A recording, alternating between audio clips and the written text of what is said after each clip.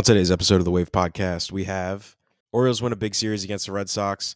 They decrease their magic number for both the AL East and their playoff berth. So we're talking about clinching. We're talking about upcoming series, particularly against the Rays, the big home series, including Adam Jones' retirement night. We're also talking about Felix Bautista. He's playing catch. Apparently, it's getting to about 90 feet. He was playing catch today. So we're talking about what this could potentially mean for his stretch run. Will he be back for October? Will he be able to help in our World Series push? Josh and I break that down. Also, John Means is back. John Means made his first appearance since April of 2022 before he got Tommy John surgery. So we're breaking down his first appearance back, his stat line, and what we thought on our first look at John Means in 2023. Moving away from baseball, we're talking football. The Ravens beat the Texans 25-9. Shout out Scorigami in week 1 of the NFL.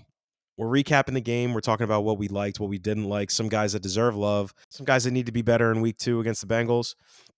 And obviously, we're talking the injury bug that hit the Ravens. A bunch of key players got hurt this week, so we're breaking down what their absences will mean, including the season-long absence again for JK Dobbins. Speaking of game 2 against the Bengals this week, we are in Cincinnati, and Josh and I are previewing this game. I'm giving my keys to victory, and Josh is giving his insights on what we need to do to get out of Cincinnati with a dub. Lastly, we talk about some college football. Josh gives us his games to watch this week for college football week 3. And to wrap it up, I can't let you go without giving you some best bets for NFL week 2. Loaded episode 70. Thank you all for coming back. Here we go. Episode 70.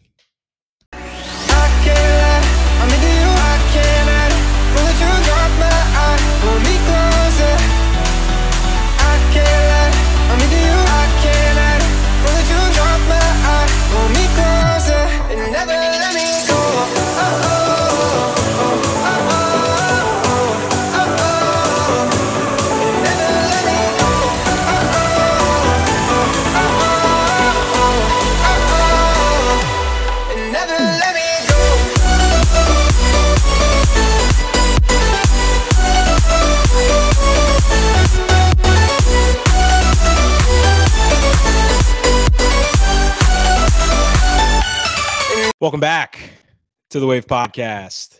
Today is Thursday, September 14th, 2023, episode 70. And I'm once again joined by my man, Josh Smith. Josh, what's going on, bro? Not much, Dante. Happy to be here as always. 3 weeks in a row feels pretty good. Finally happy that we got football season underway. Ready to talk some Baltimore sports with you. Amen, brother. Yeah, we're thrilled to have you. I feel like I say this every week, but I really can't thank you enough for jumping on over the last few weeks and over the weeks to come as Scott's dealing with being an actual adult and whatnot. But I enjoy talking sports with you. I feel like you and I mentioned it last week, kind of in passing. Like that's kind of how we became friends, just kind of shooting the shit about sports, and really one of the catalysts that helped us maintain our friendship for so long. So it's always a pleasure. It's always a pleasure talking sports with you, and week in, week out. It's been great over the last few weeks, and I'm looking forward to it over the next couple weeks and months that we're going to have you with us. So again, can't thank you enough, bro. I'm thankful for you giving me this platform, allowing me to join you guys. This is your ship. Just happy to be a part of it for as long as I can be. But yeah, absolutely. I was actually thinking about this the other day. We have kept up through sports, but another reason we became friends is because of Star Wars, which I totally forgot about. Hell yeah! I actually think I saw Scott's story, and I was like, wait, we all like Star Wars? I forgot about that. Yep, sports and Star Wars is what helped this friendship maintain. So. Oh man, he 100%. He is super, super into Star Wars. I was really into it growing up. It was always one of my favorite things. And then when Scoot and I became friends, him and his brothers and all really got me into all the deep lore stuff about Star Wars. So yeah, that's a good point. Did you happen to watch Ahsoka last night? Are you caught up? Dude, so I actually don't have Disney Plus. I think I'm using my roommate's boyfriend's Disney Plus or something like that. So I got to figure that out because I do want to watch it. I need to watch The Mandalorian too, honestly. I've been kind of falling behind with the war stuff like that. But another reason I need to get it is because I know the new Percy Jackson series is coming up, and that was my favorite book series growing up. Okay. I actually even reread the books I think this year actually. So I might need to get Disney Plus. Might need to make that investment. So we'll see. I'll definitely get on that if I can. So for sure. Yeah, for sure, man. I will say Disney Plus is great.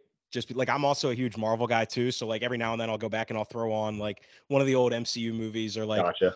a couple weeks ago, I did it with Revenge of the Sith. I was just kind of bored. There was nothing on TV. I threw Revenge of the Sith on, and I was like, yeah, this is great. So go ahead. You mentioned You mentioned Revenge of the Sith, and this got me thinking of something I saw today. Have you ever heard the theory? Is like the scene after the whole battle on like Mustafar and stuff like that, where they're putting the helmet on Vader. Have you ever heard him like yell "Padme, help," like as the thing's closing? I have. I've heard that theory. I don't know that I've ever been able to like make it out, but I've definitely seen people talk about that. I think I might have made it out maybe faintly, but I'm not 100% like sure if like I just wanted it was like fiction. I just wanted it to happen, but I just want to bring that up because you mentioned Revenge of the Sith. So yeah, I've definitely heard people talk about that before. I'll have to go back and rewatch that scene and like try to listen for it. Yeah. But yeah, definitely seen people talk about that. But anyway, back to Ahsoka and even Mandalorian too. Like, both of those series are absolutely incredible. And I will say, like, Mando season 3, I thought was like not as good as the first two, but still good for any Star Wars fan. You'll enjoy it. Okay. And then Ahsoka, I think last night was the 5th episode, and there's going to be 8 total in the season. And it was such a love letter to like true blue Star Wars fans. I was talking to like my buddies at the gym. I was talking to some of my friends in group chats and stuff today. It was just mind-blowingly phenomenal. So I definitely would recommend, even if you just use a friends, definitely watch those 2 series because they're really, really good. All right. Sounds good. I'll add it to the list for sure. All right, bet. All right. So let's go ahead and talk some sports, Josh. So we talked a little bit about the Orioles last week. And as I was just telling you before we went ahead and jumped on here, really the most that I was going to say about at least the games upcoming for the Orioles is how big this Rays series is. The Orioles are currently playing the rubber match against St. Louis. They're down 1-0 in the 6th. So if we lose today, I believe our magic number will go back to 4, I think. I know Tampa Bay lost early this afternoon. So if we win, I believe it'll go to either 2 or it'll stay at 3. To be fair, I'm not really sure how the whole magic number math works. Yeah. I just kind of blindly listen to whatever people say on Twitter, but whatever. Yeah. But anyway, this Rays series is going to be massive. It's a 4-game series. It's starting Thursday night. So if you're listening to this, it's starting tonight. The probable pitchers for the Orioles are going to be Kyle Bradish, Jack Flaherty, Grayson Rodriguez, and Dean Kramer. So Bradish has been really solid all year. Jack Flaherty has been more down than up since he joined the Orioles. Grayson Rodriguez, obviously, we know about Grayson. He's been really finding himself since he came back up after his DFA. Yep. And then Dean Kramer, rocky couple starts his last times out, but for the most part, he's been solid all year. I believe if we win just 2 of those 4 games, so if we just split the series, I'm like 90% certain we'll lock up a playoff spot, and it'll really put us in a good spot for the turn of the last couple weeks of the season to really have our fate in our own hands as far as the division goes. So I'm really looking forward to the series. And then on top of the actual baseball being played, Friday is Adam Jones' retirement night. I believe Kevin Brown and Ben McDonald were just talking about it. It's already sold out. The yard's going to be absolutely packed. I'm going to try and make my way down there, see if I can find some tickets either tomorrow or Friday, day of. But regardless, it's going to be a great game for any of our listeners that are going to be there. I think it's going to be as close to a playoff environment, if not mimicking a playoff environment that we've seen in Camden Yards. And I'm jealous of you if you're there and I'm not. But anyway, that's the upcoming series. After that series, I believe we're on the road for a couple. We have Houston and Cleveland, I believe. But anyway, that's the big one that I think everybody has circled is this weekend against Tampa starting on Thursday. Josh, I know you and I talked about it last week, but do you have anything to add about the series with the Rays coming in? Not really. I think everything I said last week about the series, especially with us, with everything going on, especially with Adam Jones coming back and us potentially like really clinching some really good things like a playoff spot and even getting like ahead of the AL East and really like putting a nail in the coffin. Well, hopefully the nail in the coffin. You know it. Yeah, I gotcha. What that's like, but with all that going on, I think it's going to be a really good series, and I think those come out on the top. I would be okay with the split series. Same. 2-2, that's going to be tough series to do, but I would be okay with that. I would prefer a 3-1 or sweep, the like dreamland scenario. But again, we'll see. I wish I was at the yard this weekend. A lot of stuff. I mean, it's awesome. It's gonna be a great time. I think this is gonna be a great weekend for Maryland and Baltimore sports in general. So I'm excited for it. And I think Thursday really kicks off the weekend for us all. So let's go with it and see what happens. 1000%. I couldn't have said it better myself. On top of the Orioles, Ravens also have a big game this week. We'll talk about that in a couple minutes here. Yeah. But one thing that I wanted to talk about in regards to the Rays series is back in, when was that? I think the end of July, we had either a 3 or a 4 game series against the Rays down in Tampa. And that's one series that I look back on and I point to it as like, not only were the guys, you could tell that they were playing hard and like mentally they were treating it like a playoff series. Like all of our guys, like our top starters really played, if not all 4, I think 3 out of the 4, like the guys that are probably going to be in there come playoff time in the lineup. I mean, were the guys that were getting the majority of the pitches on the field during that series. So they were playing it like a playoff series. Hyde was managing it like a playoff series. I think Bautista pitched 3 out of the 4 games. Cano pitched, I think, in all 4 or something like that. You could tell that both him and Kevin Cash on the other side, like they were both sitting there realizing as the series was going on, this is something that we're going to see in October. Yeah. So I'm really, really excited to see that again, just for the bare minimum of it'll be great baseball to watch. But also, like, you know, we're a couple weeks away from October, so we're going to finally get a chance to see both of these teams who are, I don't want to say getting hot at the right time, but playing decent ball heading into the middle end of September. Both of these teams sort of take their playoff approach as we get closer to the start of the playoffs. I'm just really excited as a baseball fan, period. I think it's going to be a phenomenal series. And obviously as an Orioles fan, I mean, this is literally what we've been waiting since 2014 for, like it just doesn't get any better than this. No, not at all. It's nothing like October baseball. Every pitch is life or death. Your throats and your butt. It's just like, it's insane. It's a fun time, but it's also like, it's panic. It's one of the best playoff atmospheres in sports, I think, that you can get. I mean, any sports in playoffs is pretty good, but I think an MLB game is better than playoff MLB game is better than a playoff NBA game by far. I agree. You can make the argument is better and more intense than a playoff football game at times. Mm-hmm.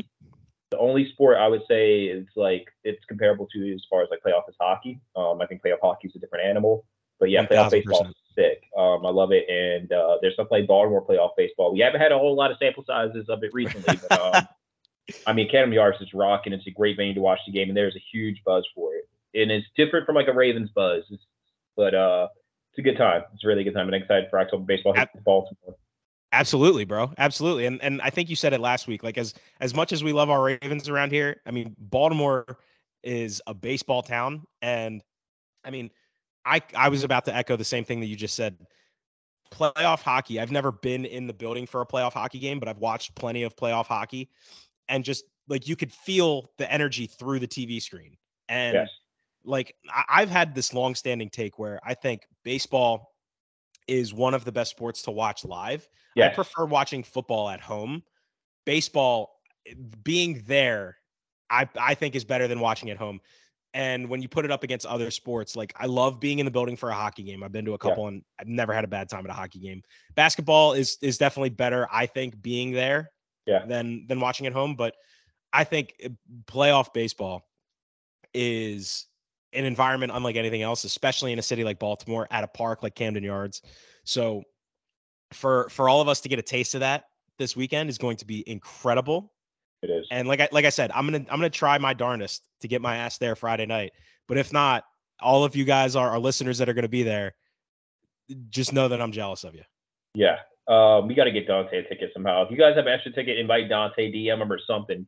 Get Dante to Academy Yards this Friday for sure. Although SeatGeek might, I can't remember if it's SeatGeek or whoever's partner up with them, but someone should have a good deal for. Yeah, I was looking on SeatGeek earlier this afternoon, and I found some, and I I was going to wait until maybe Friday, see if the prices came down a little bit. But honestly, I might just end up pulling the trigger regardless and going Friday. Even if I just end up going myself, I'm sure I'll know people that are there and I'll meet up and have beers or whatever. Dude, hit up Kellum. I saw Kellum at the game Sunday. I'm sure he would be more than happy to go to Orioles. Oh, that's a good point. Yeah, he does have season tickets. I'll definitely have to hit him up. That's a good call. That's a good call. Yeah. I'm definitely going to do that. But anyway, that was really it that I had on the Rays series. Like I can't say it enough. I think it's going to be an absolutely electric environment. And like not just Friday either. I think the entire weekend, Thursday through Sunday, I think it's going to be a great time. I do too. Yeah. And we talked about him a little bit last week, just to kind of transition away from, the actual games being played.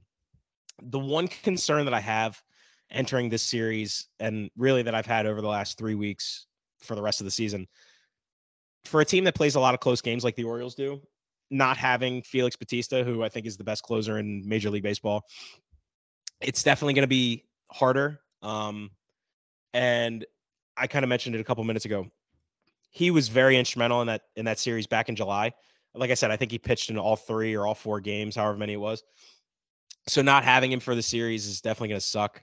However, there have been reports coming out the last couple of days. He's been playing catch. It started back up in Boston, I believe, on Friday or Saturday. Started out with some light throwing, and he's been, from the reports that I've read, he's been progressing to extending how far he's thrown the ball. And there was a report today, I forget who tweeted it, so I apologize, but there was a report today going around Orioles Twitter, that said he got to about 90 feet and he was throwing 90 feet. I don't know if this means we'll see him again for the regular season or even the postseason for that matter. But they confirmed that it's not a full UCL tear. It's just a sprain, which a sprain, just a partial tear, just another word to say that. But yeah, just a sprain of the UCL, which I think is good, all things considered. And even if there is a chance to see him in the middle of October, late October, like, I think this is a really good sign, because God willing, we do go on a run and we win a playoff series. Then maybe he's like, you know what? Screw it. I got 6 innings that I could give you. Right. And we're going to go until the wheels fall off. Yep. I just think seeing that he's actually throwing the ball, regardless of how hard he's throwing it, it's an encouraging sign. It is. And I don't really see, I don't see him not, if he's able to throw, I think that he will. I don't see him really missing out, or like, what are you going to save it for? You have the whole offseason to make it healthy and like be fine. Even if you miss the first month of next season, you're still in good shape. And plus, when you have a World Series right in your grasp, and you don't know how often we're going to get this opportunity again. Although I do think our window is just opening up as a championship team. We'll see. I agree. Yeah, so I think you got to go for it. All gas, no brakes, and just ride it till the wheels fall off, like you said. Absolutely. Yeah. And I think Felix has that same mindset too. I really think, you mentioned it a few times last week. It's this collective mindset that I feel like everybody in that clubhouse has. And I really do think that if it comes down to it, push comes to shove, I think Felix will say, look, worst case scenario, I pop it completely. I'm out all of next year, but like I said, go until the wheels fall off. I'm going to get us as close to that World Series or that next playoff series as I possibly can. And look, I'm going down with the ship. I'm gonna do all that I can in the playoffs, get us where we need to be, or at least try. And if we win the World Series, great. I got a whole year next year to sit with my World Series ring and ice my arm. Exactly. And even if we don't win the World Series, rehab, come back for 2026 2025, because I, like you, also think our championship window is just beginning to open up. If not, we're a little bit ahead of schedule. So we're definitely ahead of schedule. I mean, not Gunnar Henderson, although he is going to be Rookie of the Year. For sure. If he's not, I have questions. I'm going to have to talk to somebody. Jackson Holiday. He's in AAA already. I think, if I'm not mistaken, he got drafted last summer. Yep. Which is insane to me. He was the class of 2022. That's insane to me, because I remember drafting him thinking like, oh, it's still a while before he comes up. I was talking to my dad, like, when do you think he comes up? He's like, oh, not till next year, like probably. Thinking, oh, okay, yeah, that makes total sense. He's in AAA in Norfolk right now. He's killing it. So it's only getting better. And then there's some other guys that I think we drafted like the past 2 years we still have the number one like farm system in baseball. Yep. And we called up 3, if not 4 of our top prospects already, which is insane to me. So I like what's going on down on the farm. I'm excited for this baseball team in this future, and I think we're just getting started. So. Yeah, for sure. So I don't want to call him a source, but Okay. I'll call him a source. I have a source in the Orioles farm system. And he's been feeding me all this information about some of our guys. So Jackson allegedly was on track to be in Double-A, I think around this time. Like they originally, like back May, like before the summer, they were like, all right, he's going to be in High A through the summer, maybe into the beginning of the fall.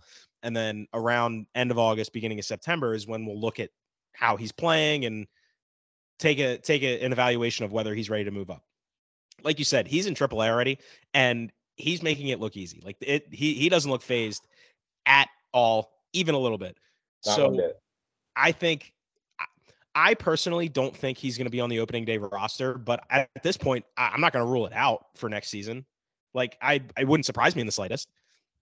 But I don't think he will, only because we're gonna sit for him right now. Right, and it would probably involve some departures in the offseason.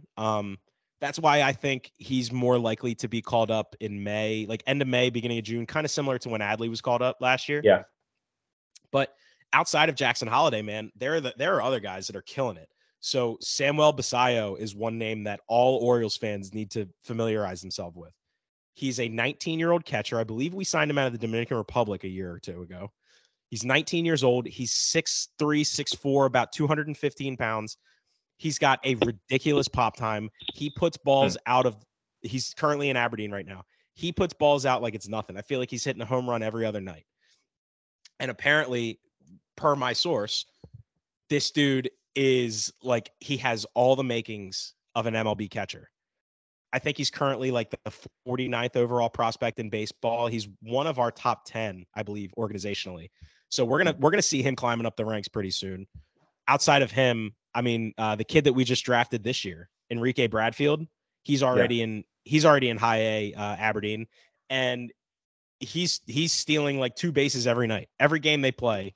Is that the dude from Vanderbilt? It is, yeah, the center fielder. Okay. Yep. So apparently, like the comp that I got for him is like when he gets on the bases, it's like Mateo but better. Okay. He's the fastest kid alive. So you put him out in center or left field with some of these other prospects that we got, and I completely agree. Our championship window is just beginning to open up, and I think if we manage it the right way, it could be pretty long-standing. I mean, that involves paying guys, which some people in our organization may not be too fond of. But I think we're going to be okay. I mean, we have to pay these guys. It's not like we won't pay them, right? I think we'll get it figured out. I agree. So we'll see. But yeah, I'm excited for October, though. I just got my Adley Rutschman jersey in this week. Oh, yeah. So I'm very excited for that. I'll tell you a funny story real quick. So I posted it on my Snap. I think you saw it. Like, just happy to go. Let's go for October. And a guy I used to work with who is a self-proclaimed Orioles fan. Air quotes, self-proclaimed Orioles fan. Hits me up. He's like, "Bro, you don't even like baseball." I'm like, "What?" I'm like, "Buddy, what are you talking about?" He goes like, "You don't even like baseball. You didn't even watch this team. Like all this other stuff." I'm like, "Okay, when we worked together, Madison wasn't streaming anything in our area. I couldn't watch. Also, we were god awful when we worked together, and like we showed signs of being good. Like we showed signs of being good, but it wasn't like you weren't right now." Also, I kept up with the team for the most part, other than actually sitting down and watching 3 hours a day. I did keep up with the team and knew most of the major things that were going on. So I found it funny that he was like, "Oh yeah, you're a bandwagon fan because like you weren't watching all 102 games. We were bad." I'm like, I literally looked at my phone. I was like, "This doesn't even deserve a response," and just like set it down. It was like that's so funny, man. Now that we're good, these people are just coming out of nowhere. Yeah, exactly.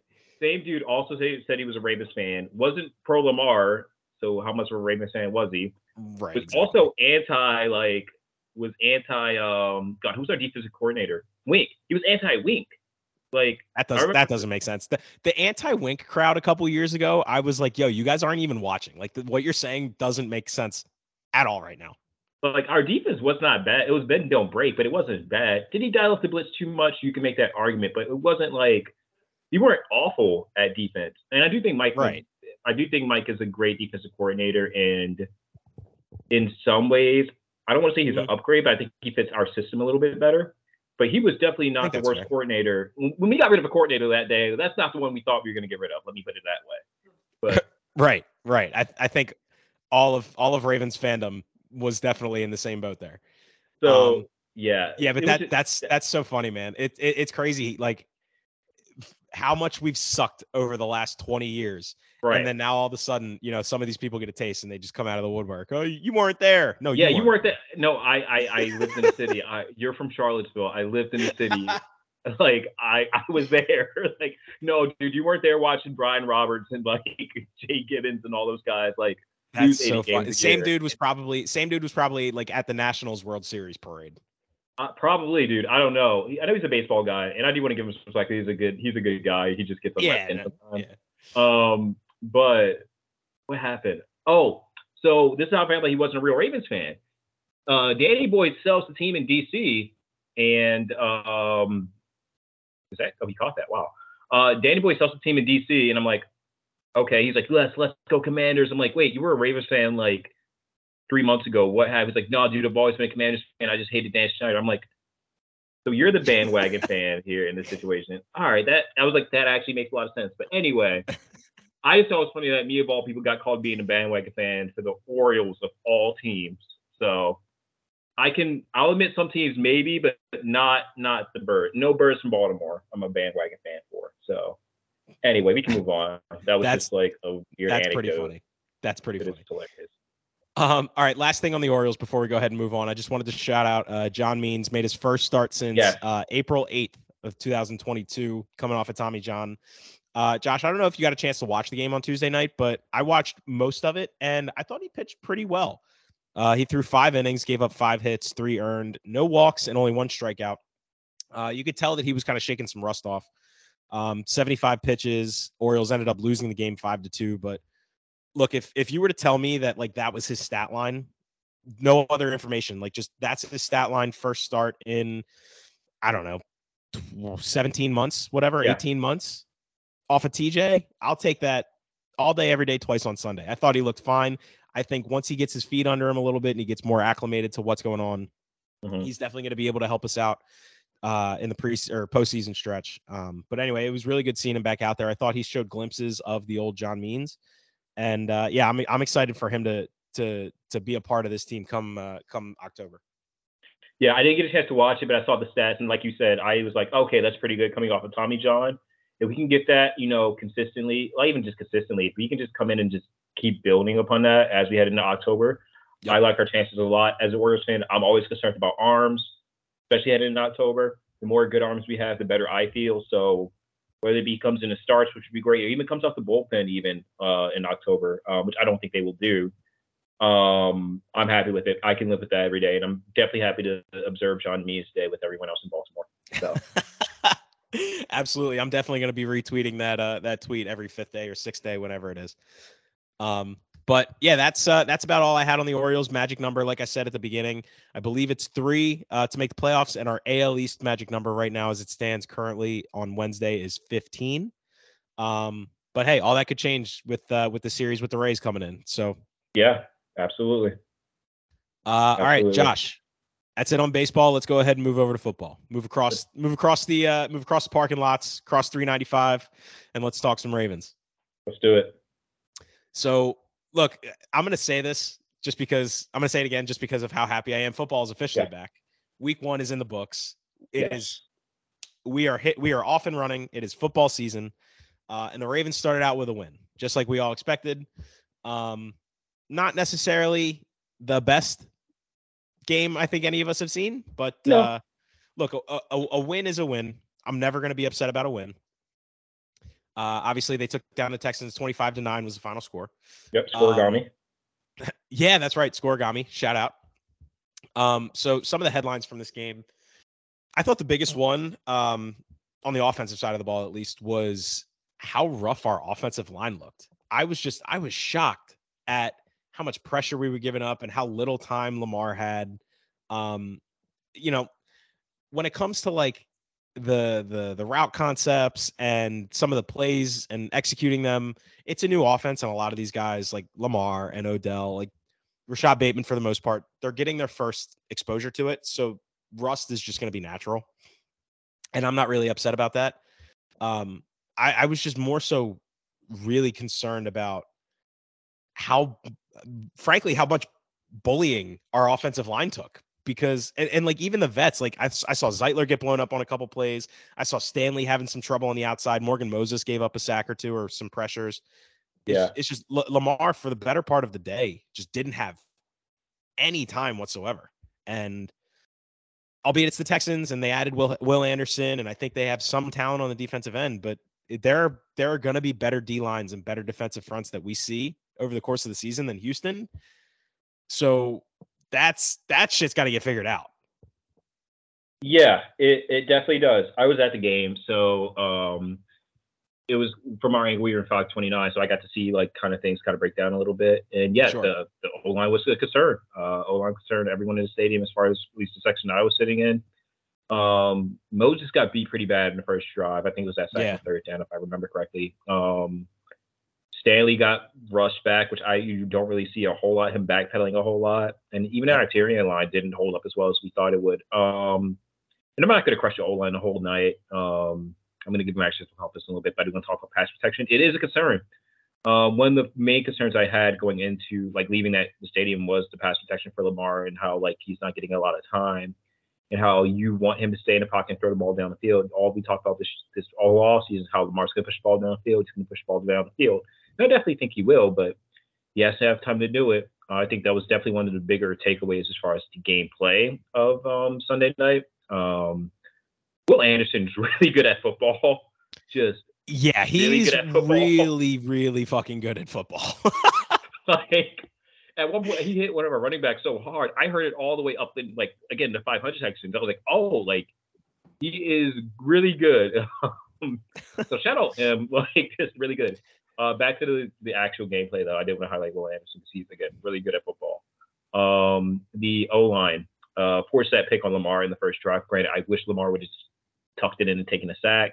Yeah, I thought he had a couple of throws where he went cross field, cross body. I'm like, I don't love that, but if it works, it works. It definitely worked in the past.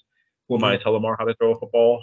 So, but that one pick, I thought you could have taken a sack, 8 and 3 points, drive down the field. I think it would have been 60, 70 yards to get a field goal. Would have been great in that situation. But it happens. The cornerback made a really good play, jumped the route, and the pressure got to Lamar. Again, it can't happen in the future. As we are talking about like the O-line, I did want to compliment at least the run game for the most part. Run game was pretty good, especially with the new blocking scheme that I was privy to about, an hour or two before the game. New blocking scheme looks really good. I think there was one play I saw on Twitter, I think even retweeted, where like it was just perfect blocking. Like the guards pulled, got down the field, Pat Ricard hit his block. Blocking scheme on the run game looks amazing, so I don't want to crush the O-line too much because they did some things that really looked well. And the run game is pretty good against a decent run defense. Again, not the best at all. Definitely some work that needs to be done, but I thought JK Dobbins had a great game before his injury. I thought Gus had a decent game. And I thought Justice Hill was a nice little addition and like did well. And I want to see what he can do, especially fortunately now that I'm sure we're going to get to JK in a second. I don't want to like steal your thunder if you want to talk about JK real quick. JK looked amazing first drive. I was really excited to see him play, and then he scored that touchdown, caught the ball in the flat, third and goal, and just got rolled up on. I didn't even notice he went out during the game, and I saw Justice Hill get that touchdown. Like, wait, why not give it to JK there, or either that or the 2-point conversion? My buddy Connor, who has season tickets in front of us, was like, yeah, he got hurt. I was like, oh, and then 15 minutes later we got the tweets of like Achilles, and I was like, oh, geez. So I'm gutted for JK. Just for what I've known, I know some people who actually know him decently well. Just the nicest guy in the world. Like, I definitely get that vibe from him. Like he seems like such a genuine dude. Like really, really cool. Yeah. Like, one thing that you could tell about him is that he loves football.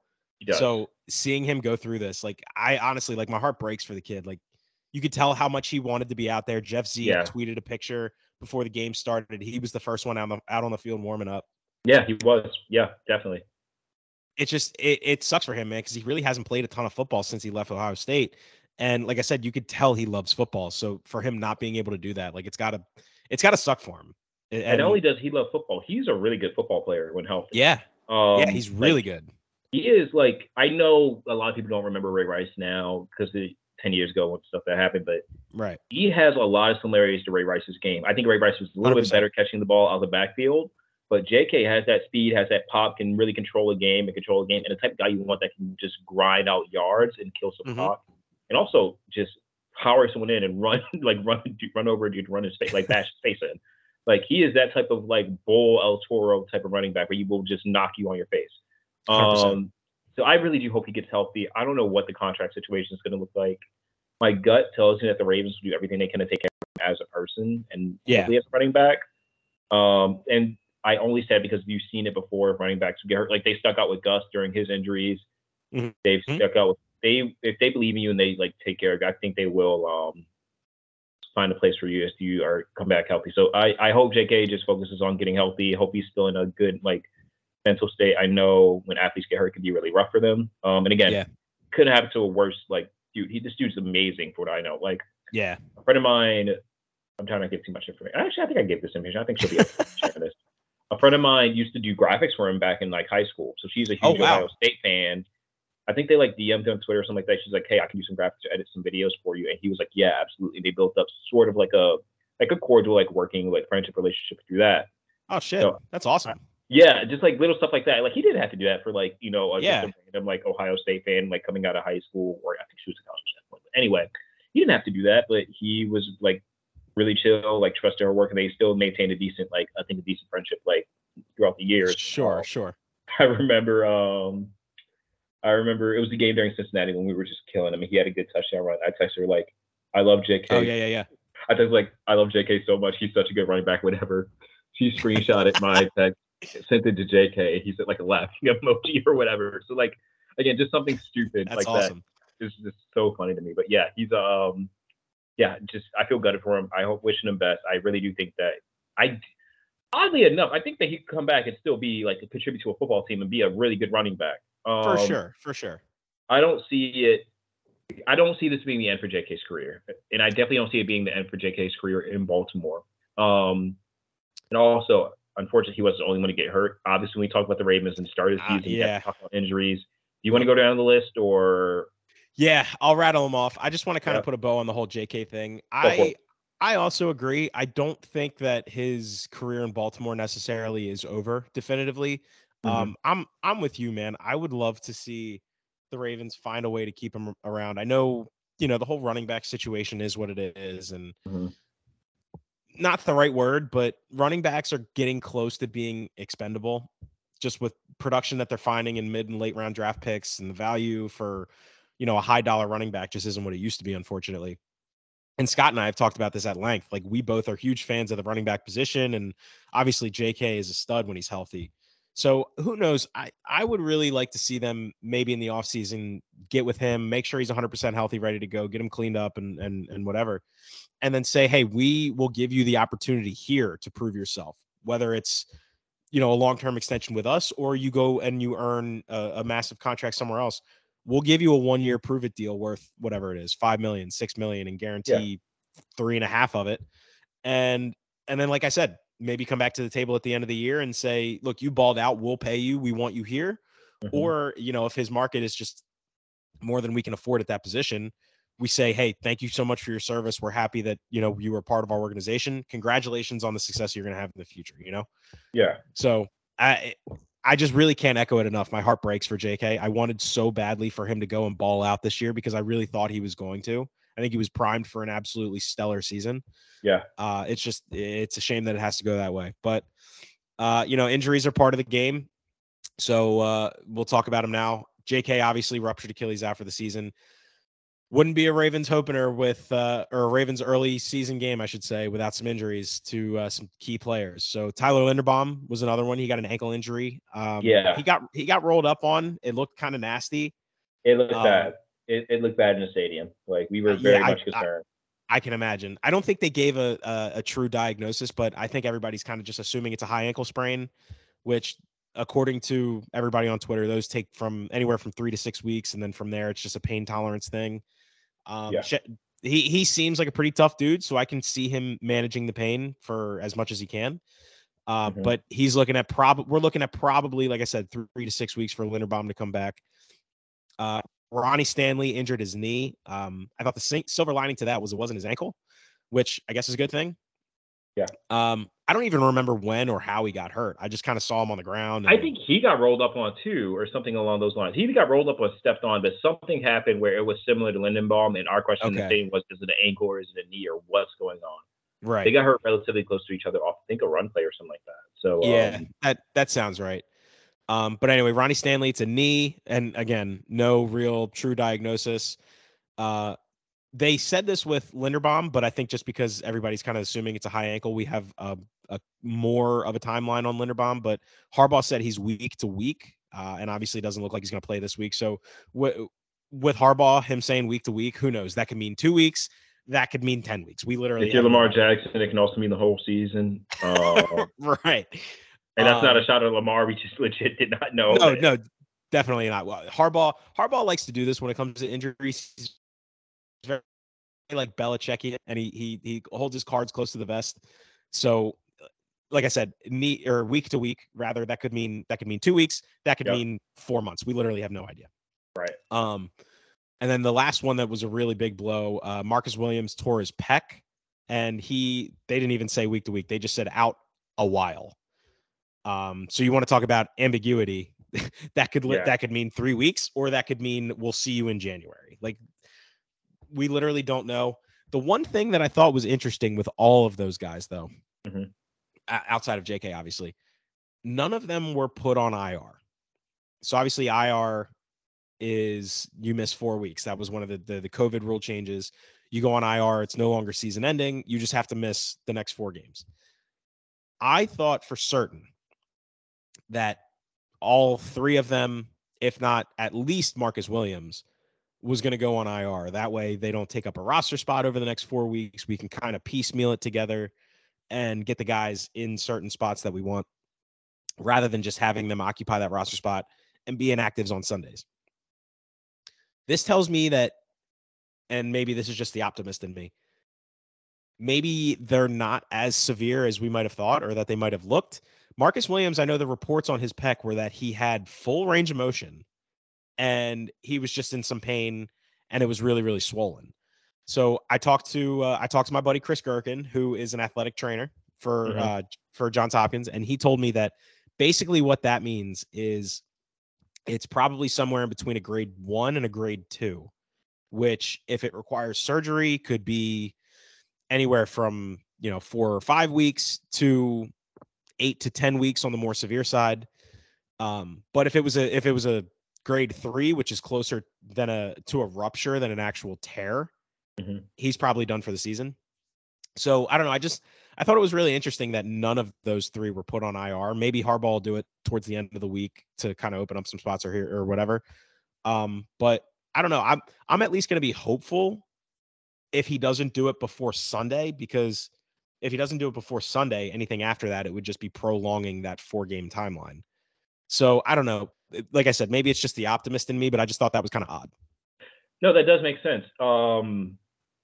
I don't know. I'm not a doctor, so I definitely don't know. But it is very hopeful, though. I'm like you. I think that is hopeful. I thought Marcus Williams I thought he was going to be out at least 4 to 6 weeks. Just my guess off the cornerback. I think Humphrey had that maybe last year, 2 years ago, and he was out for a while. I think you're right.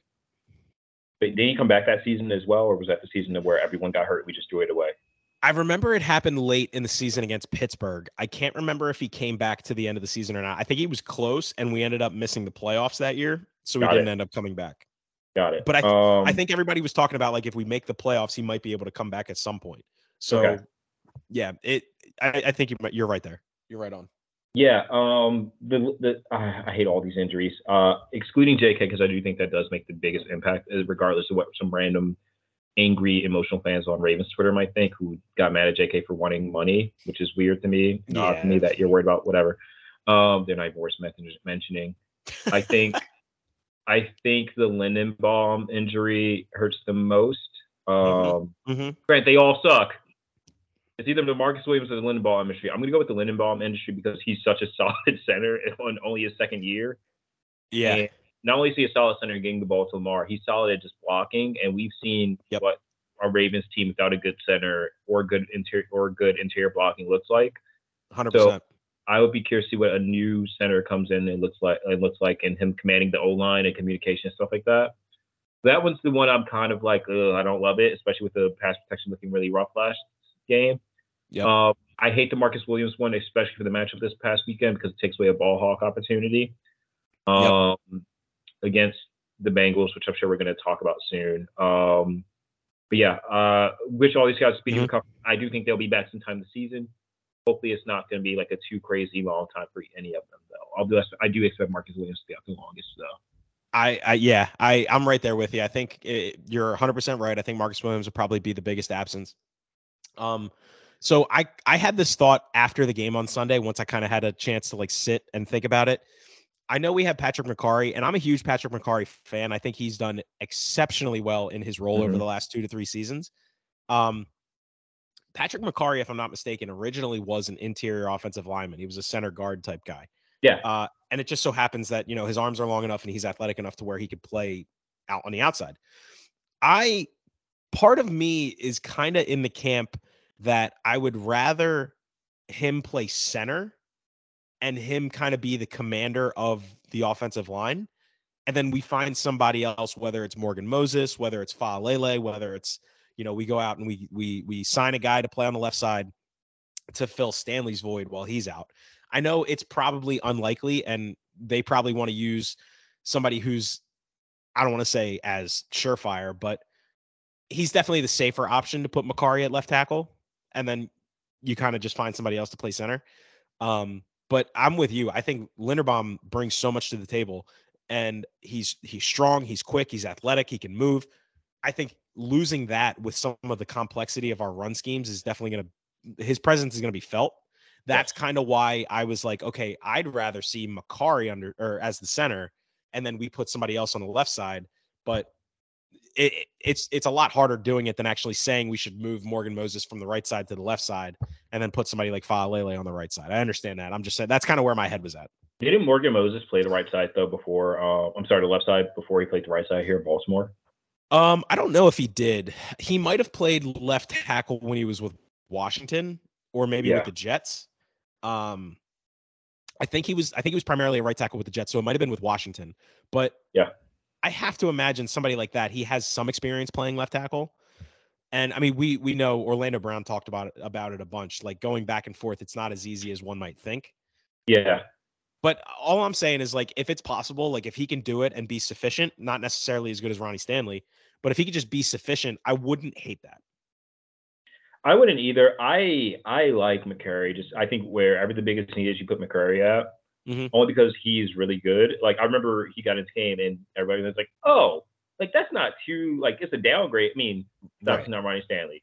I know he's not a downgrade, but he's not Ronnie Stanley. He's just like you're not panicking like when like no offense, but Phillips was like playing guard or whatever. I think Faalele is a huge dude, and wherever he can just fit in, I think you just get him in there. Because he is such a big dude and stuff. Long arms, like huge body, just like I just want to get him in just to see where he could fit. And we'll see what happens. Again, not the best week for these guys to go out, but we will see and we will grow and we'll see what happens. So long season. Sure. Still a long season. Definitely a long season. And look, just to kind of look on the bright side, it's better that these injuries are happening in week 1 versus week 12, Yes, so absolutely. Get these guys healthy. Let's try to, stop the bleeding over the next few weeks while we wait for them to get back and then get hot before the end of the season. Yep. So before we go ahead and move away from last week, I did want to shout out some guys. So we talked about the offense. Outside of the offensive line, Lamar necessarily didn't look great. He even said it himself on Twitter. He was like, rusty as hell, but we got the win. Right. There were some things that I liked out of him. He wasn't very reluctant to run the ball, which I've long said is a very crucial part to his game. I don't want to see him do it as much as he did it in 2019. but it's just something that he has to do because he's so damn good at it, and it opens up so much for our offense. So I was happy to see that he wasn't reluctant most of the time to pull the ball down and run. Like you brought up Gus. I thought Gus had a very good game once JK unfortunately went out. Justice Hill, albeit he only had 8 carries for like 9 yards. He had the 2 touchdowns, and I think this is a great opportunity for him to prove himself. You know, we signed him to a 1-year extension last year. Yeah. I think he's very talented. I'm a big Justice fan. Yeah, So I'm excited both are. for sure. I'm really excited to see what he can bring to the table now in an elevated role. And, you know, you talk about Monken. I think this system is extremely friendly to a guy like Justice Hill. He can catch the ball out of the backfield. He's a decent pass protector. You get him outside the tackles or outside the guards even, I think he can do a lot of really good stuff with the ball in his hands. So I'm really excited to see him. One guy that did not disappoint in his Ravens debut, Mr. Zay Flowers. I mean, this kid, you want to talk about a potential problem. This kid has all the making of being a surefire problem at the receiver position. Yeah. He had his stat line. Yeah. He had 9 catches. He had 78 yards or 76. Yeah, 78 yards. And I think he had 6 ankles on the day. Yeah, that kid's going to be really, really good. He's going to be really, really good. He's going to be really, really good. I like how they gave him the ball early on, just trying to get him going, and they gave him the ball in space. Yes. Although we did see a lot of bubble screens. I kind of wish we kind of like, which is good. I think for the most part worked out. I think we kind of got too bubble screen happy early on. I mean, later on toward the game, but he made a lot of great plays. The first play where he just spins, takes the dude's ankles, and just goes flying and like runs for first down. The crowd was electric. I definitely want to shout him out for sure. He did a great job. But my favorite play of him was actually that third down early on where he stops, finds a piece in the zone, and Lamar delivers a beautiful ball on the outside, which I thought was a crazy throw. I was like, oh, crap, because I saw the corner like 5 yards like in front of Zay. Zay just sits perfectly, and the ball comes to him, catches it, and like just a great play, a great route, great play. Way to sit in that zone and like have Lamar find you, pick it out. He had a really great game. I can't wait to see him get the ball in space. And I think there was one third down play where he could have a touchdown because he was running like a good 10 yards down the field, and he had like at least 5 yards separation. Lamar like lets that thing fly, has him just go get it. That could have been 6 right there. Great game. I'm very excited to see what he can do. And also, since we talked about receivers, I want to shout out OBJ. Yes. I noticed that she's not going to look like great with him like having 2 or 3 catches, but he had an impact on the game. He drew 2 really good pass interference calls, which help extend drives that were where our offense was kind of stalling. He made a good catch again. I think a good catch in like the third quarter, and then the 3rd and 8 in the fourth quarter. Mm-hmm. Lamar just threw that ball up there, and he just like perfectly just placed it and got it. So, and the crowd. I'm glad you brought that up because that was definitely one thing that I wanted to say. Everybody knows I'm a huge Odell fan. I couldn't be happier that he's here. You hit the nail on the head. He didn't look as explosive or as quick as he has in years past, and I think that's part of that. You know, he hasn't played football in whatever he's 500 something days. Yeah, that'll come. He's just got to shake some rust off. Right. But one thing that he did not lose was his ball skills, and it was no more evident than it was on that third down when Lamar just kind of floated it up. It was a good pass. Lamar put it exactly where he needed to be. Exactly where he needed to be. And OBJ and it looks so simple for him too. It's like he just, leaned his shoulder back, caught it with both his hands, hauled it in, and just an amazing play. And the crowd was, anytime OBJ touched the ball, the crowd was like, insane. And that was like a standing ovation. Yes, that was one thing that I picked up when I was sitting watching it in my buddy's living room. After his first catch, wasn't anything crazy. I think it was like maybe like a 4 or 5 yard pickup. He had that like war cry where he just kind of like screamed and pounded his chest, and everyone, I mean, you could hear it through the TV. Everybody was shouting OBJ, OBJ, OBJ. Like, I think he feeds off of that, and you could tell how emotional he was to be back out there. And I'm with you. The 2 pass interferences, he only had 2 or 3 catches. But regardless, like his presence is absolutely felt in this offense. And I think that's only going to get better over the course of the season. But yeah, I'm glad you brought him up. They had their best corner on him. I didn't realize Stingley Jr. was on until the 3rd and 4th quarter. So you can think OBJ I didn't realize that game. You could think that OBJ is having a quiet game. They have their best corner on like a 30-year-old receiver. Like that's gonna like we're laughing about that, but like that's just the presence of OBJ. and it's taking guys away from Zay Flowers, Bateman, Aguilar. I'm sure there's another receiver that I'm forgetting about. Oh, Mark Andrews didn't even play. That's going to be a huge, that's going to be a huge help for him when he gets back. It's a good signing. People may say we overpaid and all this other stuff. You secure Lamar and you got a receiver that knows how to win and knows what to do. It keeps the room light. He's the type of guy you want in your locker room, and he's going to contribute to this team in a positive way. And I think the catches and all the yards and stuff like that will come. The one bone to pick I have to do is about the crowd is that Baltimore gets smarter as the sports fan base. I know that you're excited that OBJ caught a third down pass and you want to chant his name, but shut the F up when the offense is in the red zone and you need to communicate. Jesus, man. And I get it. You're excited and you're happy and you're about 8 beers in at that point in the game. But guys, we're in the red zone. Shut up and guys communicate. Cheer when we score. That's when you can let it out and when you're on defense. But hey man, it was week 1. They're excited, you know. I know, and I cheered a little bit too. But when I'm all right, guys, after the first 10 seconds, let's let them get to play in and everything. So again, I know people excited. That's me being nitpicky and an insane fan. So that's funny. Yeah, definitely happy to have Jay back out there. For sure. So go ahead before we go ahead and move away from this game, last thing that I just wanted to talk about. I know it was against the Texans. I know it was against a rookie quarterback and a banged up O-line. Mm-hmm. But I was really, really impressed with our defense, Josh. I thought Roquan and Patrick Queen, obviously, they were unreal. Yes. They were flying around the field, both of them. It felt like whenever somebody touched the ball, one of them, if not both of them, was there. They combined for 27 tackles and 2 sacks. Roquan, you could tell that he was commanding that defense, wearing the green dot. Yeah. He was all over the place, man. And he seeing some of the clips of him mic'd up, you could tell he was taking it personal. He was this is my defense, this is my team, and we're not going to let anybody come down on us. So I was really, really excited to see them those two work together and work so well together. Patrick Queen, that sack that he had on that 4th down that he blew up, I thought was such a great play. Such a great play. I got to give some love to Brandon Stevens. Oh my God, he laid the wood. Him and Ardarius Washington was another one. Both of them, it felt like all day they were coming with bad intentions, man. They wanted to hit you and make you feel it, which shout out to our guy, Ravens for Dummies on Twitter, Spencer. He said it, and I completely agree. It's the first time that we've really had hitters at all over the defense. And I think if these guys start playing like that and they start vibing off of one another and that kind of bully ball attitude is back with this defense, like Mitch said a couple weeks ago, I think our defense could be really, really nasty. I did too.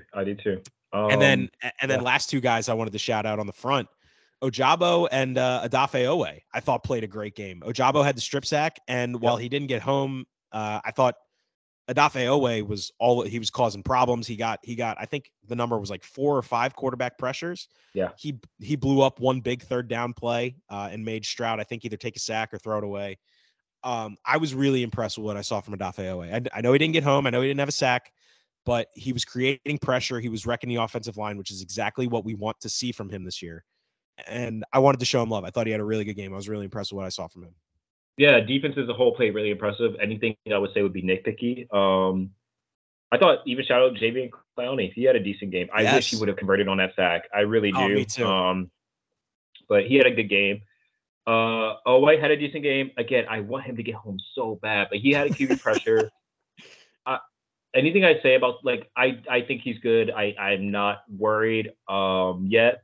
I just think that there are going to be games where he has to get home. But I think next week is a game where he has to get home, not just pressure the QB. But agreed. I don't want to take away from him. He had a very good game and a very good performance. Ojabo is the real deal. I think he's just good. I don't really think there's anything about it. I think he's just going to be a really good player for us, and I think that was a steal of the draft, getting him in the 2nd round when we did. And you mentioned Roquan and Patrick Queen and Stevens. All those guys were just flying around the field, hitting people. Great game by them. I love Roquan's leadership. I love Queen's speed and his athleticism and how he's fit into the role, especially with Roquan there. Obviously has something to prove in the contract year. And I thought Stevens did a pretty good job in the secondary. I thought our secondary had a pretty decent game for the most part. Yeah, I agree. DJ Stroud did pick apart the zone a little bit, but I think any quarterback's going to pick apart the zone if you give him enough time. Especially without Marlon Humphrey, too. Yeah, exactly. So they made some nice plays. I'm not too worried going throughout the season. So yeah, shout out to defense. No touchdowns given up. They've been basically lights out for like the last 6 regular season games and such. Yeah. So shout out to defense. They've been doing well. Hope they can keep the momentum going. Yeah, defense was balling. All right, Josh, that's all I had on week 1. Before we go ahead and move on to week 2, do you have anything else before we talk about this Bengals game? I am so ready to talk about week 2. Let's just get into it. Let's do it. So week 2, obviously, we are traveling to Cincinnati. The Bengals are a 3.5 point favorite. Last time I checked, over or under is 46.5 with the juice on the under. Let's start with injuries. We mentioned the Ravens injuries, obviously Marcus Williams, Ronnie Stanley, Tyler Linderbaum, and of course, JK Dobbins. 2 potential could plays this week. Mark Andrews, who I think they're hopeful will be out there, which I think will be huge. Not just from a pass catching perspective, I think also from a blocking perspective. Without Ronnie Stanley, without Tyler Linderbaum, Mark Andrews doesn't get enough credit just in general for his ability to block as a tight end. I think he's very, very good at it. I think he's just as good as Kelsey and Kittle. Yep. Having him out there with those guys injured will be a massive, massive help to the offensive line. And obviously, we know what he can do in the pass game. Marlon Humphrey, I would say, is probably less likely to play just because he didn't practice on Wednesday. Mark Andrews was a limited participant, which he was last week and obviously didn't play. But I think that was just because they wanted him to be right for this week. Marlon Humphrey, I think, is a guy that on, a walkthrough in 1 practice or on 2 light practices could just be like, all right, I'm good to go. Yep. But I could also then with, feet injuries, they have a tendency to linger. So they could say, hey, you haven't really got a whole lot of runs since your surgery. Like, let's not rush you. Let's make sure you're okay. We're going to see these guys again later on in the season. Make sure you're good for that game. And, not force them to be out there. But anyway, those are our injuries. The Bengals, of course, are not injured at all. They have all their guys. I think they had one person who I have never heard of on their injury report today. But that's really, as Ravens fans, that's what we've come to expect when it comes to Ravens-Bengals games over the last couple of years. Yeah, that we're playing with plumbers and, our 3rd and 4th string secondary. Meanwhile, they got the greatest show on turf with Chase, T. Higgins, and Tyler Boyd. And Macaulay Culkin at quarterback. Yeah, it's so frustrating. Macaulay Culkin. Yeah, I'm not a fan of this team. I really want to win this game Sunday. But yes, secondary, are we just going to get into game analysis or want to just jump right into it? Okay. Secondary has to show out. Yeah, we might as well. Simple as that. Yeah. Secondary has to show out. Simple as that. I know that we're injured. I know Humphrey and Williams are gone, and that's 2 of your biggest weapons. I do like Kyle Hamilton back there. I thought he had a decent game. Me too. Sunday as well. Had a really good tackle. I was actually where he got hurt, but yeah. He's looking the commanders back end of the defense. Listen, this is probably the toughest receiving matchup you're going to see all year, outside of the Dolphins, maybe. And you see them twice a year, and you're in division. They're in your division. They owned the division last year too, and you know this team, and you don't like this team. We know about the guys that they have: Burrow at quarterback, Chase, and all those guys, and familiar face in Orlando Brown Jr. as the O lineman. And yeah, I mean, you just got to ball out. I think the key, and also let's talk about Cincinnati. Had a rough week last week. They got just killed. They looked terrible, just rusty. I don't even know what happened. They just looked awful. I do not expect that to happen twice. I expect to be on fire, coming out like all guns blazing with something to prove. So if you want to win this game, you're going to hear me say the same thing I said last week. You got to get home. You got to make their receivers. You got to make Joe Burrow uncomfortable. He has to be on his back a lot.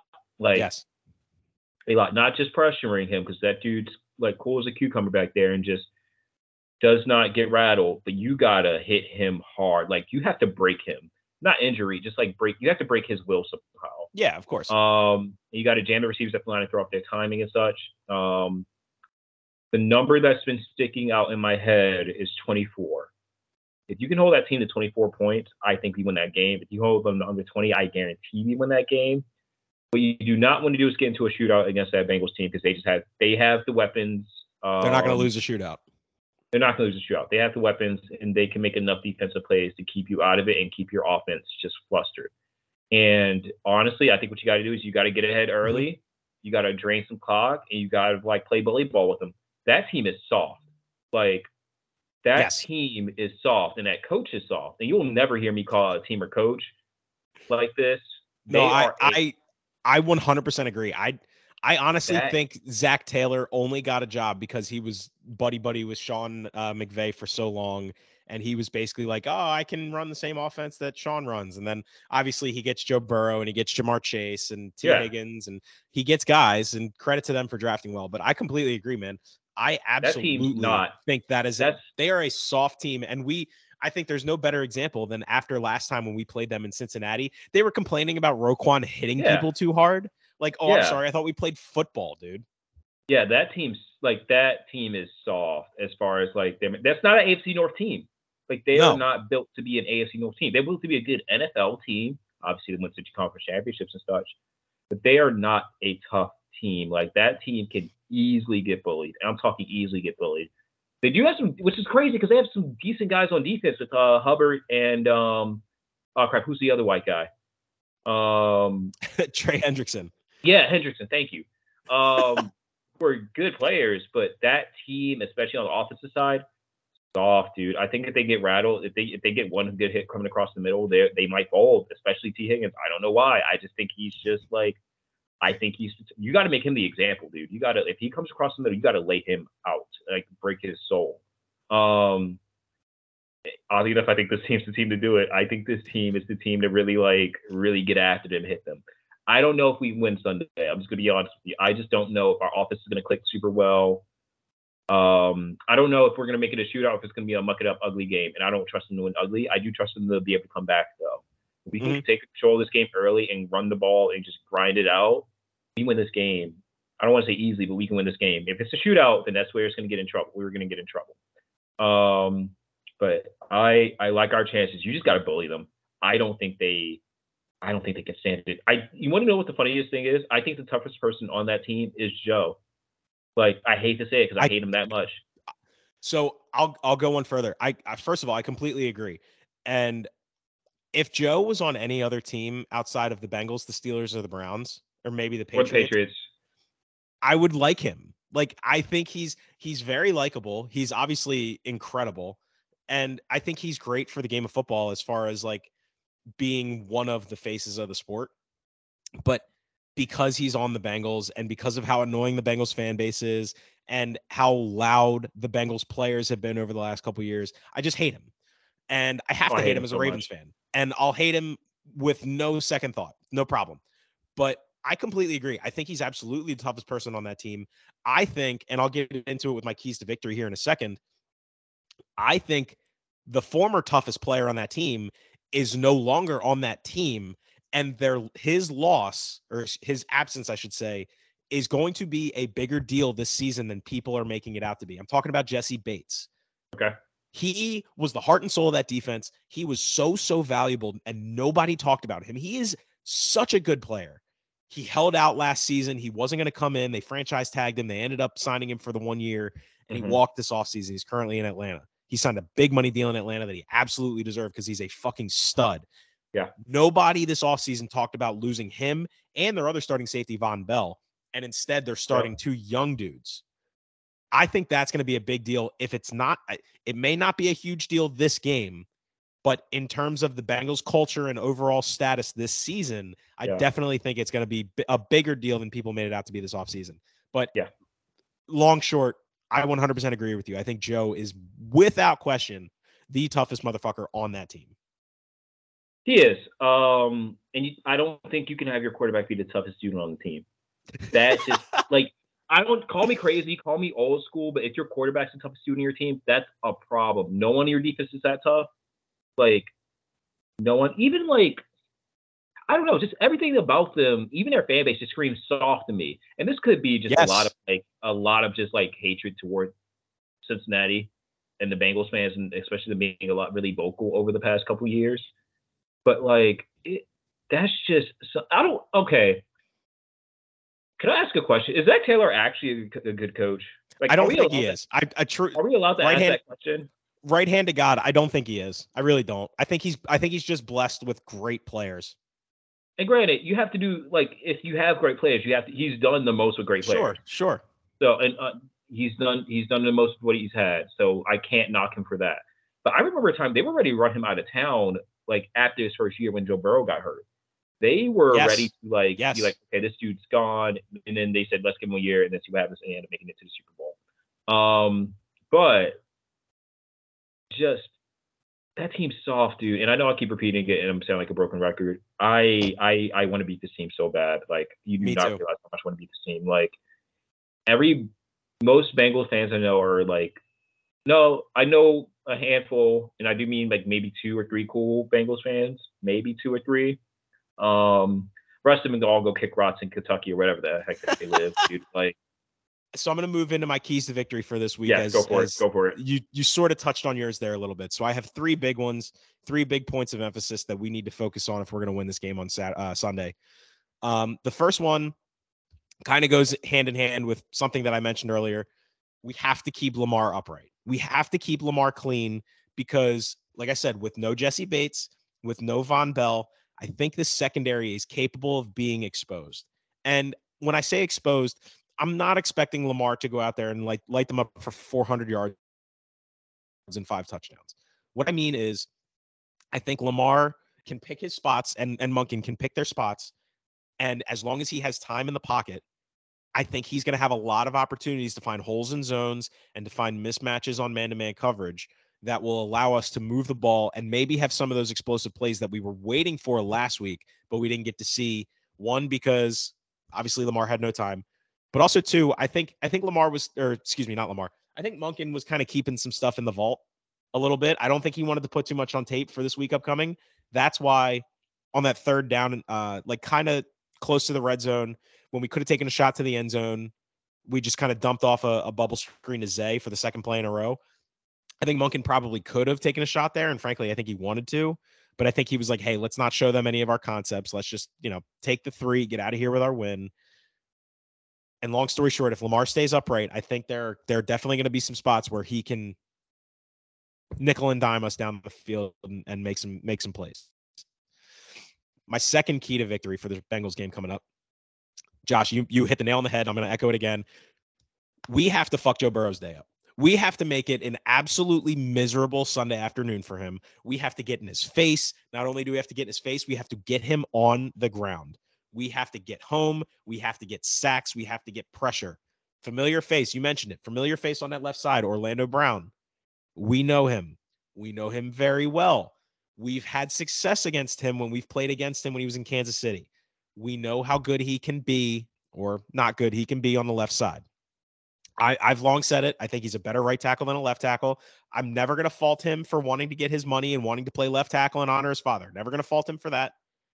I just think he was a much better right tackle than a left tackle. With that said, mainly Odafe Oweh, but David Ojabo, Jadeveon Clowney, Matt BK, Michael Pierce, all these guys, they have to get Joe Burrow on the ground. Odafe Oweh, like I said, he had a really good game on Sunday against the Texans. He was getting pressure. He was blowing up plays. He has a chance this game to send a message and set the tone for the season that he's going to have. I'm sure he hears all the talk, right? I even said it a couple weeks ago. I got to see something from him this season. He's got a great opportunity to send a message both to the fan base, to the defense, and to the other teams that he's going to see for the rest of the year. He's got to get Joe Burrow on the ground. Yep. My last key to victory for the Ravens this week is we have to limit the big play. Yep. We have to limit the big play. We've seen what this offense can do, particularly against us. I think the first time Jamar Chase played against us in M&T Bank, he went for like 200 yards on Marlon. Yeah, dude, that was rough. That was a rough one. That was his coming out party. He definitely gave us a run for our money. I was at that game, and it was miserable. So we have to limit the big plays. T. Higgins didn't have a catch last week against the Browns, I believe. Jamar Chase had 4 catches for 33 yards. Like I said, we know what they can do. We've seen what Joe Burrow and these receivers can do. We have to keep the receivers in front and not give up the shot play. If we can keep their explosive plays, which I think is technically like 20 yards or more. Yeah. If we can keep their explosive play count under, I'll say 2 or 3, I'm just conceding that they're going to get 1 or 2 here and there just because of that's how good they are. But if we can keep their big play number under that 2 or 3 mark, like you said, and I think that goes hand in hand with keeping them under 24 points. Yeah. I think we put ourselves in the best position to win this game. Yep. I agree. I also think to add to your keys to victory. I didn't know if you had any more or not you wanted to add. No. Those are my 3. That's all I had. I would add to this. I want Lamar to pick his spots and want him to have a great game, but I think we just need to run the dang ball. Dude, run the dang ball. I agree. Kill some clock. Bully them. Show them who you are. Show them what Baltimore feels like. And, like, run this ball, kill some clock, and keep Burrow off the field. Even if you just run, even if it's like a 8-minute drive, like even if it's 3 when we're up like maybe 10 or so, that still keeps them off the field, keeps them out of the rhythm. You got to keep them out of the rhythm, got to keep them off the field, run the ball. Even if this is, I don't care if this is the ugliest game in the world. I simply don't. I don't care about entertainment at this point. I want to beat this team so bad. I want to take their soul. Look, I will gladly walk home with a smile on my face after a 9-6 win. I don't care how ugly it is. 9-6, even if it's, I think 17, 10, 17, 14 be more realistic. But yeah, muck it up, run this ball, and like just bully them. Look, you hit the nail on the head. Joe Burrow cannot score points if he's not on the field. Keep him off the field. 100%. Minimize mistakes too. Minimize turnovers and minimize mistakes, especially in the red penalties. And penalties. Penalties were a big talking point after last year, or excuse me, last week. I think we had like 13 for 100 and something yards, something like that. We can't do that. It was rough. Can't do that. Not. So yeah, we'll see what happens though.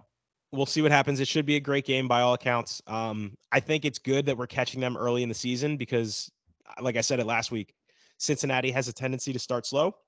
Yep. So if we're catching them in Cincinnati, albeit injuries and everything else considered, if we play the right game, go in with the right game plan, I think we got a good shot at walking out of here with a win. I agree 100%. All right, Josh, before we get out of here, that's our week 2 preview for the Ravens. Let's talk some college football week 3 before we go ahead and get out. Yeah, this slate's not looking too great, but I think I gave you some great games to watch last week. You did. Just keep watching Colorado. It's all I have to say. They were my biggest game circled this week, Colorado and Colorado State. Yeah, I don't expect that one to be close, honestly. I don't either. I'm gonna get there though. First game's actually on a Friday. Take a break from watching the Orioles game and switch back and forth. Like that one Ray Allen tweet, and watch Maryland Virginia on Friday. Will this game be good? Absolutely not. But if you want to see Maryland score a lot of points against a very bad Virginia team, you can do so. I'm going to be nice to Virginia. So hey, correct me if I'm wrong. Correct me if I'm wrong. This is the unveiling of the black Maryland script uniforms, correct? Yes, they are re-unveiling the new version of the black Maryland script uniforms. It's going to look sick. It's going to be a blackout in College Park. I highly thought about going to this game. I kind of still want to in a way. But Maryland should win this game handedly. Say something nice about Virginia. I like my friends that work there. They are very happy to be on the field after what happened last year, I think. I think that's just a moral victory in and of itself with the tragedy they went through last year. And however, that's not a good football team. They are going through some growing pains. I think when they get the right recruits in and everything, they'll be good in the future because Charlottesville is, objectively speaking, a very nice town. Their fan base does care. They just need to see something from it, and I think they just need to get through some growing pains as a department and stuff as a whole. But yeah, watch that game if you want to see Maryland score a lot of points. Shameless plug: Liberty plays at 12 noon on Saturday on CBS Network. Roll Flames! Roll Flames, baby! They play at Buffalo. I mean, hopefully the Flames win. They looked pretty good last night. If you want to see an interesting offense, definitely watch our offense. We went like a triple pass option thing. And we have a decent quarterback right now. And I think I think it's a fun game to watch just to kind of see a different style of football. Okay. LSU Mississippi State should be interesting to see, another 12 o'clock noon game. I think LSU wins that one. But Mississippi State is a really tough place to play. Doing a quick sketch. None of the other games really look good. Oh, this is an interesting one. Minnesota at North Carolina. I think Minnesota is a decent Big Ten team. I think they could contend for the West. I think North Carolina is the top 3 ACC team, and I'm curious to see what Drake May does against the Big Ten defense. Games in Chapel Hill. I think North Carolina may be favored. So, should be a good game to watch for 3 o'clock slate. Anything else in that 3 o'clock slate? Not really. Washington at Michigan State. I would normally say that'd be an interesting game, but there's a lot of controversy right now going on with Michigan State, so I don't know if they're fully focused on the game right now. Right. Oh, Tennessee at Florida, another great SEC matchup. Yep. A lot of people in Florida are not too happy with Billy Napier right now. I can't imagine why. It's weird. And some Florida fans like, well, he's a good culture hire. He can clean up some of the culture. Other guys are like, this dude sucks. Get him out of here. Tennessee is a very good football team. I think that's a good SEC matchup. Definitely something to look out for. And any other games? Oh, backyard brawl. That's going to be fun. You just want to watch two teams who hate each other. Backyard brawl is always such a great game, man, regardless of how bad both teams might be. I was looking around earlier today. That was definitely one that I had circled. It's going to be so fun. It's probably going to be terrible. I don't know how many points are going to be scored, but I can't imagine there's going to be a lot. The backyard brawl is one of like the most endearing college football games that happens every year, just because it, like in its essence, that's the heart of college football. That's what it's all about. And the crazy thing is, it doesn't happen every year anymore. It should happen way more than it does. They brought it back after because you're right. Pitt moved to the ACC, and I think West Virginia went to the Big 12. So that's a fun matchup. And for people who are very similar, those two schools do not like each other. Pittsburgh and West Virginia they're basically the same thing in my eyes. I know a lot of more Mountaineer fans, and they do not like Pitt, which is always something I can get behind a little bit. So that should be a really fun game to watch. And obviously the Colorado game. Yep. Deion, must-watch football. That's it. Death taxes, Deion Sanders. Yeah, just must-watch football, Colorado. Like, just schedule some time, watch. It's a 10 o'clock game. Watch it while you go to sleep or whatever you need to do. If you're out, just have it on at a bar or something like that.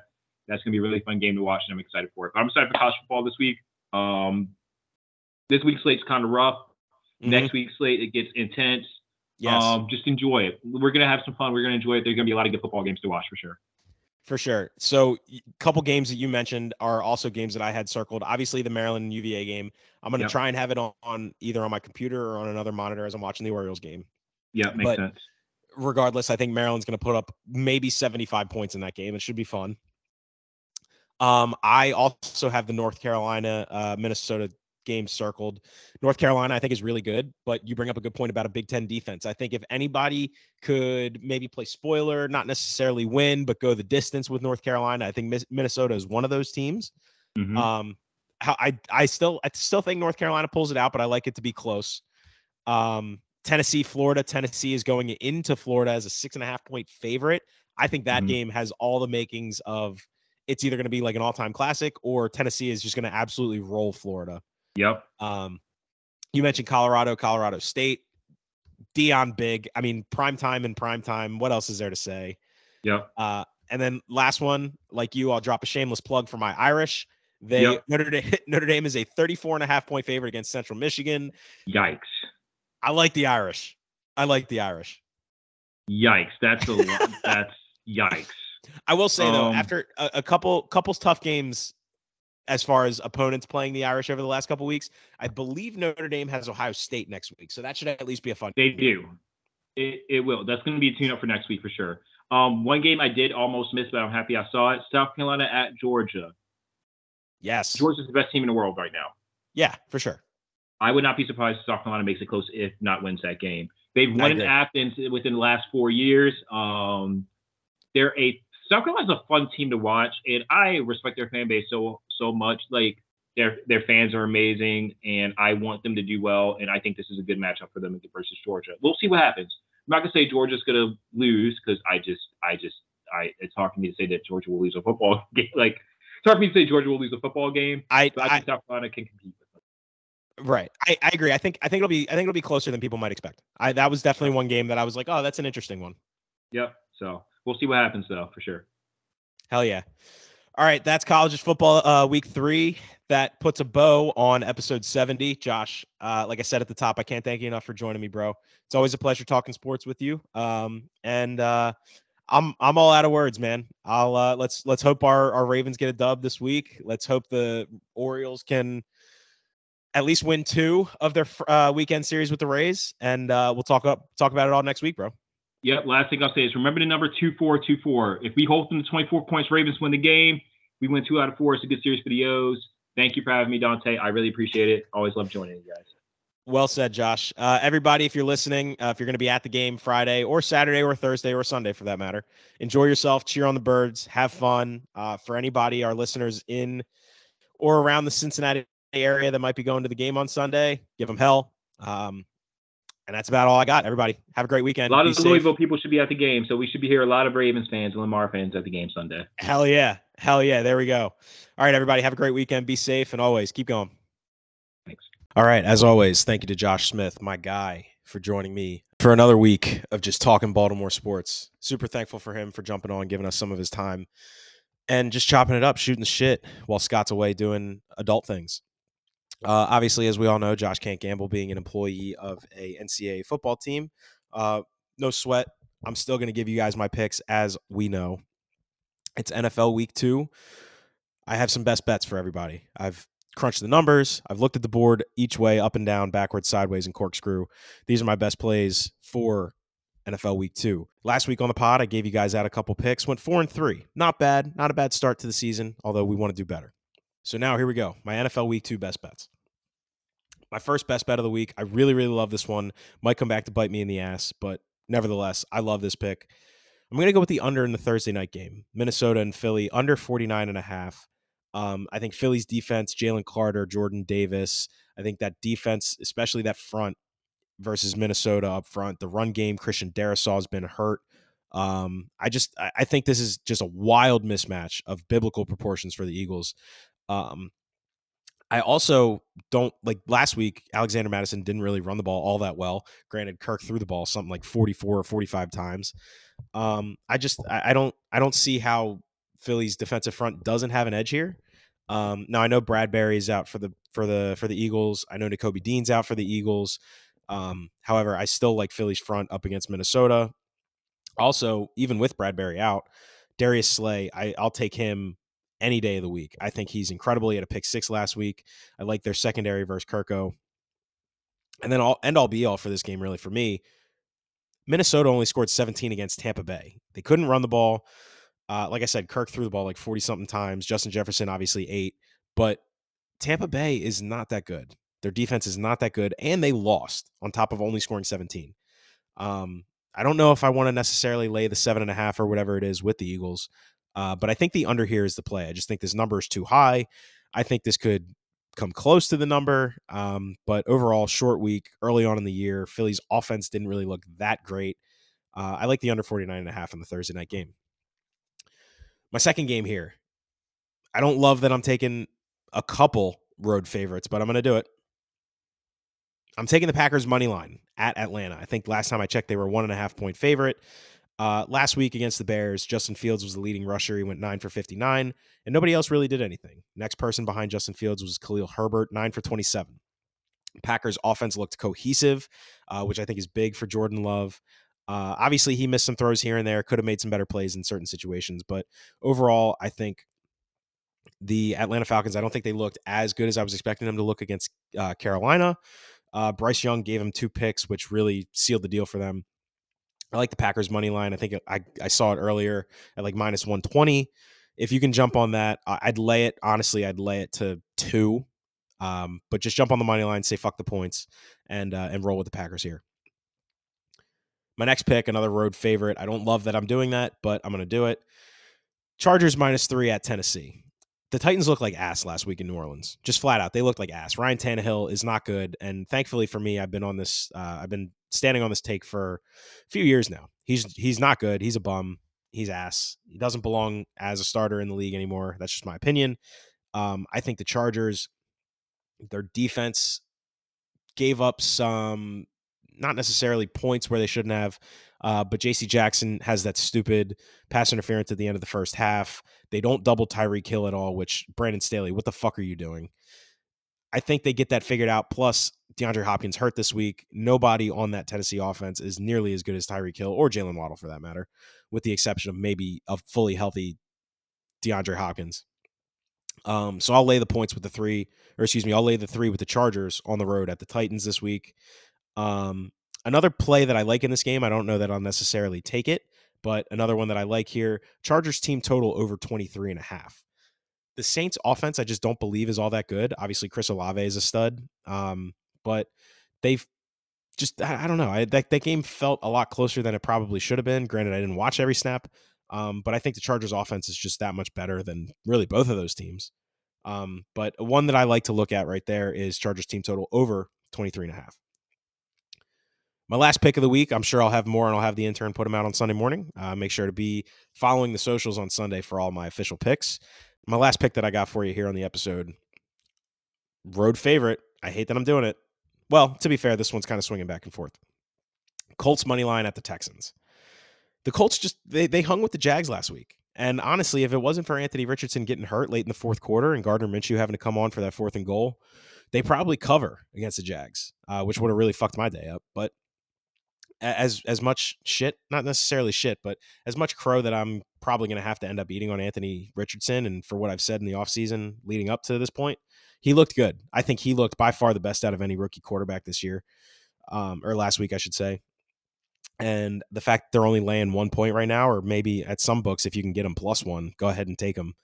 I think this is a really good play. I think Houston didn't really look all that great, especially in some spots where they probably should have scored or looked better against the Ravens last week. Plus, I think Indianapolis's defense is better than people are giving them credit for. So I like the Colts as a short favorite here in Houston. And like I said, I would lay it. If it's anything less than 2.5, I'd lay it 2 or less. But I'm going to probably just take the money line with the Colts here. All right, those are my picks. Like I said, follow the socials on Sunday morning. I'll have the intern put out all of my picks for the week. As I said last week, and I'll continue to say, please bet responsibly. Have some fun. If you have some picks that you like and you want to share them with us, let us know, and we'll take a look. I'll repost them on my Twitter. I'll have the intern repost them on the Twitter and Instagram of the pod. And best of luck to everybody. Have a great weekend. Peace.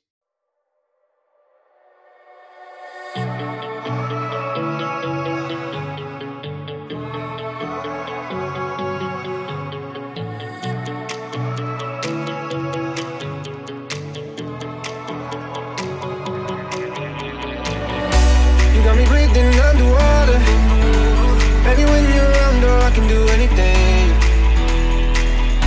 It's like you gave me superpowers.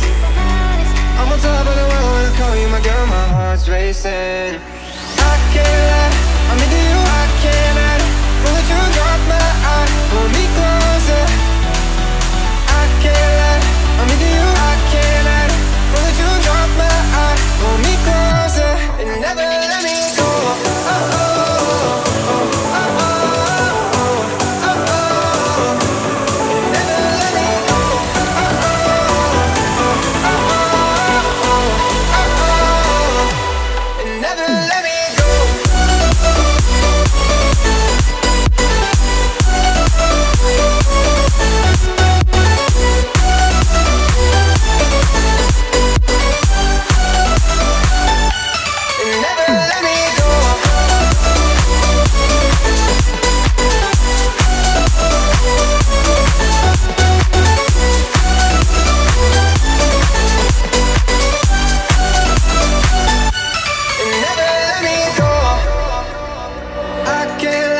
I'm into you, I can't hide. From the truth, drop my eye, pull me closer. I can't lie, I'm into you, I can't hide.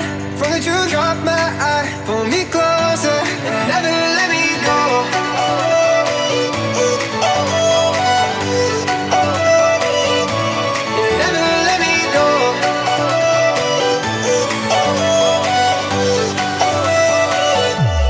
Never let me go.